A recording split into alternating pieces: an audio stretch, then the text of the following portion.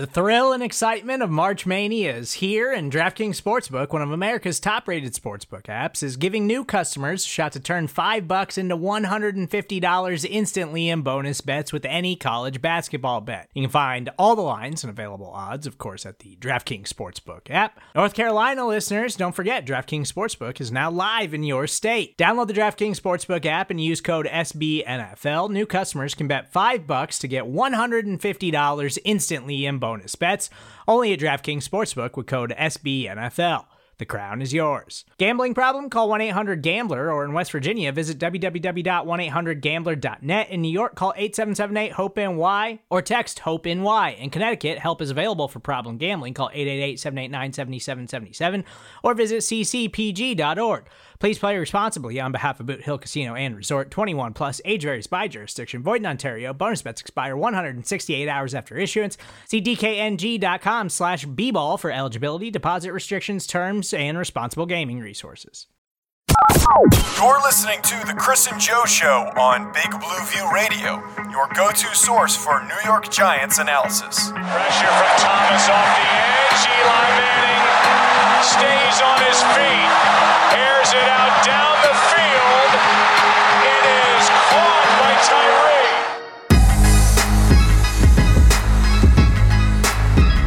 Welcome back to the Chris and Joe Show, presented to you by SB Nation and Big Blue View. I am Joe DeLeon, joined by Chris Pflum, and we are coming to you right after the New York Giants loss to the Pittsburgh Steelers in Week 1. They lost to the Steelers 26-16, a game that the Giants looked like they were possibly in it for the longest time, that started early, Chris, with the muffed punt recovery that they had after their first drive. They were moving the ball very quickly. They were using the up-tempo spread-style concepts. We're going to talk about that shortly, but they got stalled, punted, and then Deontay Johnson muffs a punt. They get the ball back, and they were in a huge position to score. Yet, as in typical Giants fashion, it seems, they failed to score and take advantage of that opportunity. You know, you hate to say the Giants got lucky early, but we'll say they took advantage of some of the Steelers' miscues. Because I know we were kind of talking as the game went on, and the Steelers really did not look settled, in sync. They almost didn't look ready to play when the game started, but the Giants did. Right, and we were talking back and forth how through that first half, until the Steelers took a more clear lead, it seemed like they were out of sync. They were clunky. The Steelers just didn't have a clear plan on offense. It was a lot of run on first down, run on second down, dump off to James Conner, screen to James Conner. It wasn't really much of a clear, concise plan. As soon as they established some momentum, though, that was when the game started to pull away. So as we typically do, and we did last season, we would break down this quick takes show, about 15 minutes, negatives and then positives after the commercial break. The first negative that we have to always discuss with any quarterback is Daniel Jones throwing 2 interceptions. Now, this is year 2 for Daniel Jones, and we're not in the business of making excuses for him anymore. This is not a learning year for Daniel Jones anymore. This is a year of progression and a step forward into becoming a good, consistent starter for the New York Giants.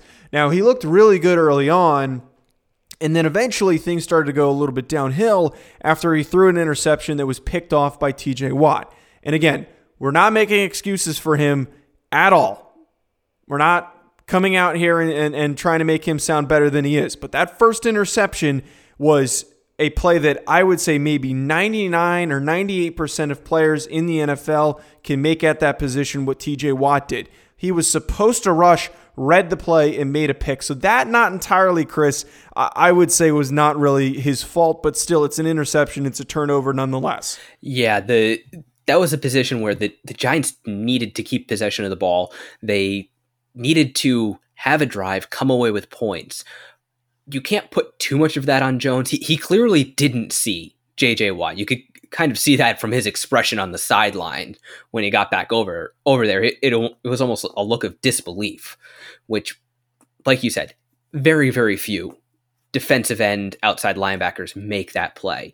Watt is just a freaky athlete, which is a thing we kind of went over a lot in our pregame show. He showed incredible awareness and incredible athleticism to get into position to come down with that ball. The second interception, that one's on Jones. Yeah, that one was entirely on him. There isn't a single explanation you can give for that interception. You're moving the ball quickly. You're in an up-tempo situation. You're rolling out. There is very clearly a ton of Steelers players in front of you and also a player chasing you down within striking distance. That is a play where Daniel Jones needs to make a decision and say, I have no way to win here. I need to just throw this thing out of bounds. If you're going to errantly throw the ball, throw it towards the sideline, away from everybody.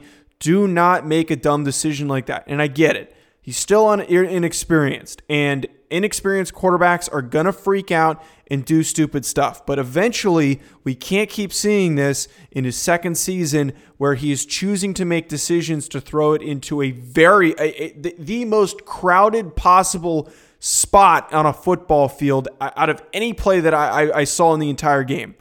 You can't be doing that. Yeah, honestly, the Giants would have been better if he had just tucked the ball, pulled it down, and went down and took the sack. There were a few times the Steelers caught him with the ball out. That time, it just happened to wind up in a Steelers' hands. Or not just happened to. He put it in, like you said, about the worst possible spot. Now, he may have been trying to throw the ball away then, but his clock has got to run faster than that. He has to be aware that, the defense is gashed, but there is a defender on me. He has a clear shot at his arm. It was very unlikely that anything good was going to happen there. Now, I will say, despite the 2 interceptions, he still had a decent performance. 26 for 41, 279 yards, and 2 touchdowns to go along with the 2 picks. One of the more surprising things, he was only sacked 3 times. We are expecting a ton of sack production, but their ability to move the ball quickly, get it out of his hands early on, really, really helped the momentum of this offense, the ability to get it out of his hands quick. But one thing that did not help Chris was a terrible, terrible day running the ball. Saquon Barkley only had 6 yards. At one point, he had -8. The team as a whole only mustered 29 total yards. A majority of those came on Daniel Jones' scramble plays and attempts to get away from pressure. It was 1.5 yards per carry. That is the disturbing number that comes with all of this. There was no ability to move the ball on the ground. But Chris, I will say that despite a very blatant inability to run the ball, Jason Garrett was at least trying to get something going. We saw last year with Pat Shurmur and the year before, as soon as things fell apart, he was immediately just throwing the ball as many times as possible. That doesn't make up for the fact that they couldn't run the ball, but it's at least something to look at and say that if things aren't working, he's still going to go to it. Regardless, though, no run blocking, terrible day running the ball for the Giants. Yeah, for most of the game, the Steelers were just living in the Giants' backfield, especially on running plays. When we'll be able to break it down more fully when we get to take a second look at the game, really dive into and dissect why the Giants struggled so much to run the ball. A big part of it is just the Steelers have a really, really good defensive front. This was just a terrible matchup for the Giants for week 1 with basically a brand new offensive line.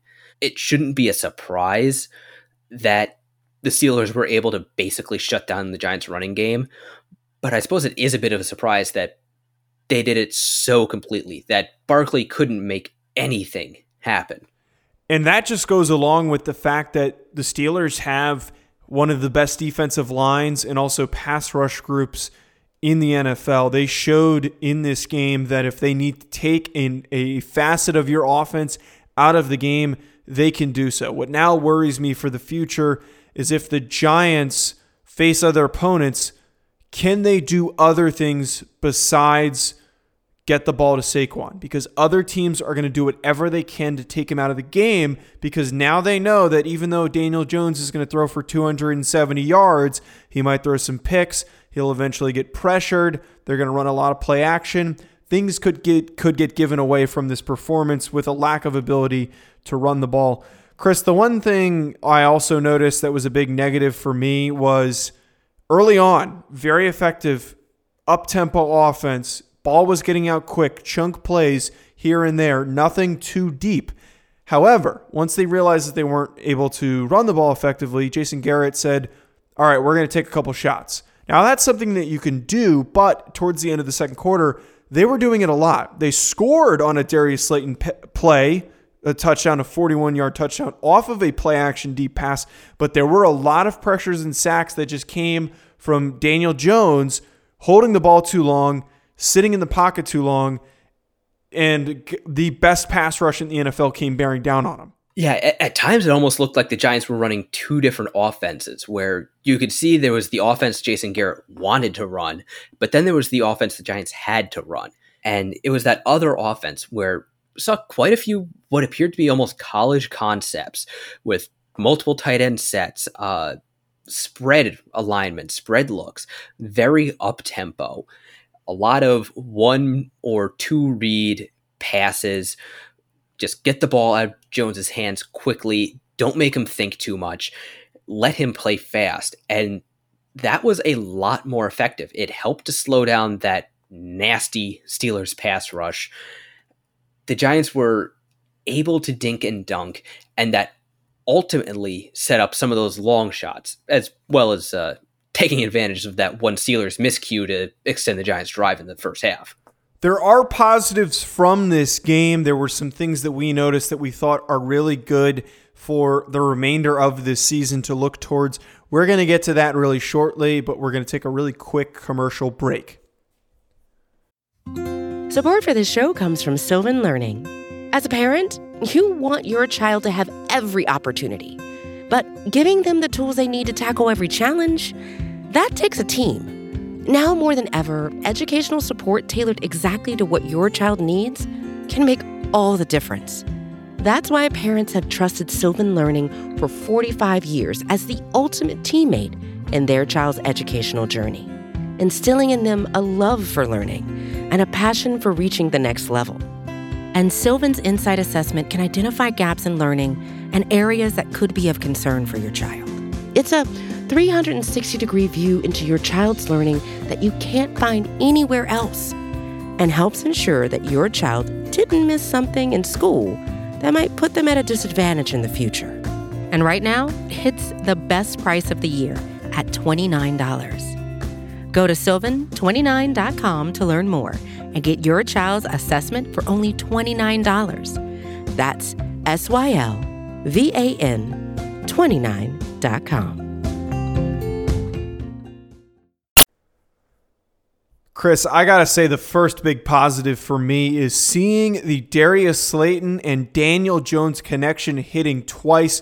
The big thing I'm getting from this now is that I can say pretty confidently that Darius Slayton is going to be a consistent target for Daniel Jones this season. Unless teams are actively trying to shut him out, he is going to be a deep threat option, a red zone target for Daniel Jones.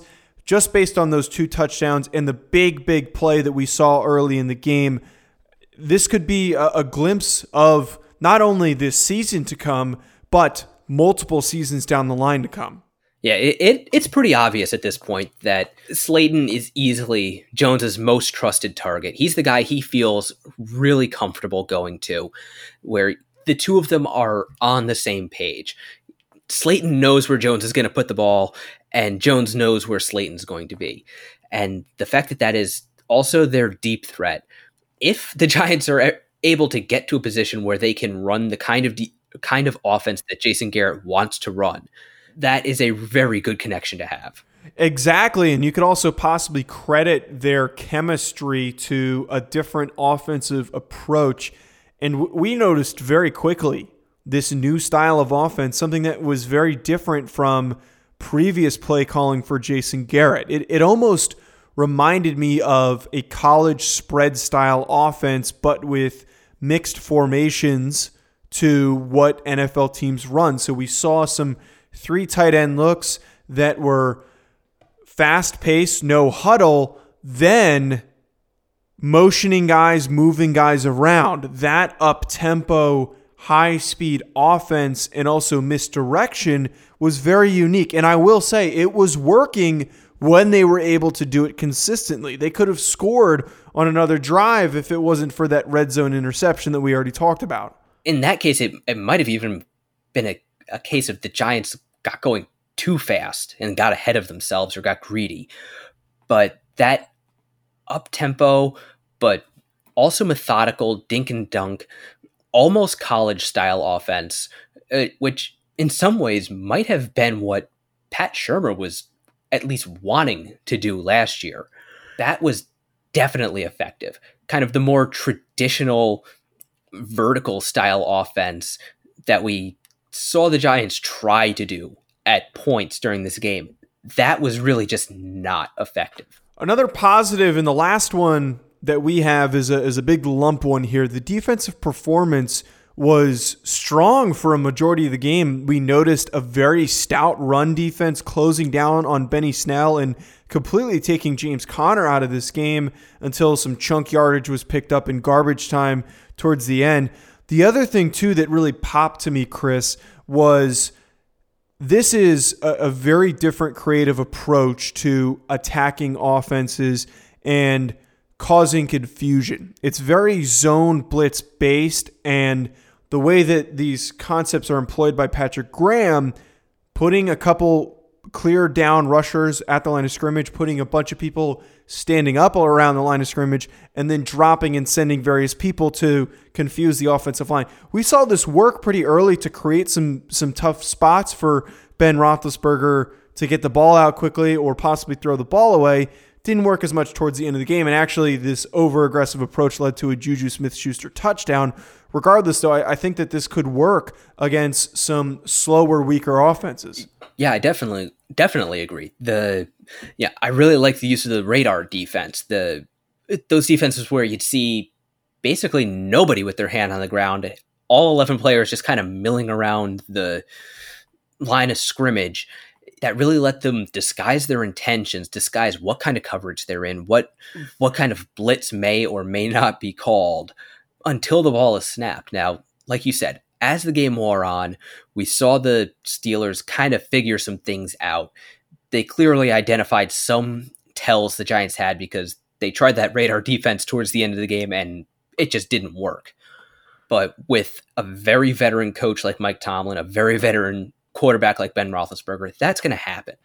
Maybe against some other younger, less veteran teams, the Giants will be able to keep that confusion up throughout the game. And they were able to generate pressure, especially early, when you could see the Steelers' offensive line just didn't know what was going on. They didn't know who was coming, who was dropping.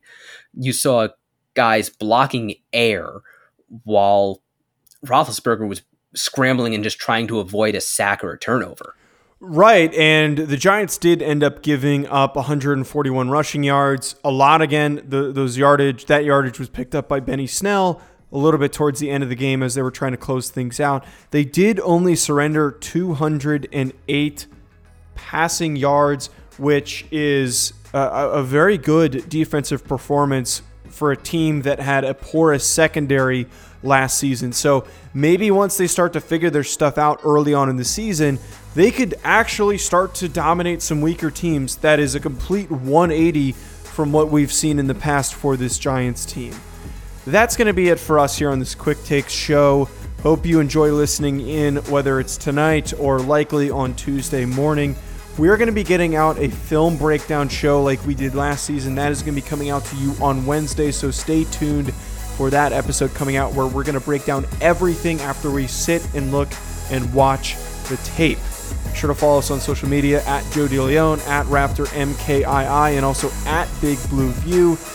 Rate and subscribe if you enjoy the show, and also head to BigBlueView.com.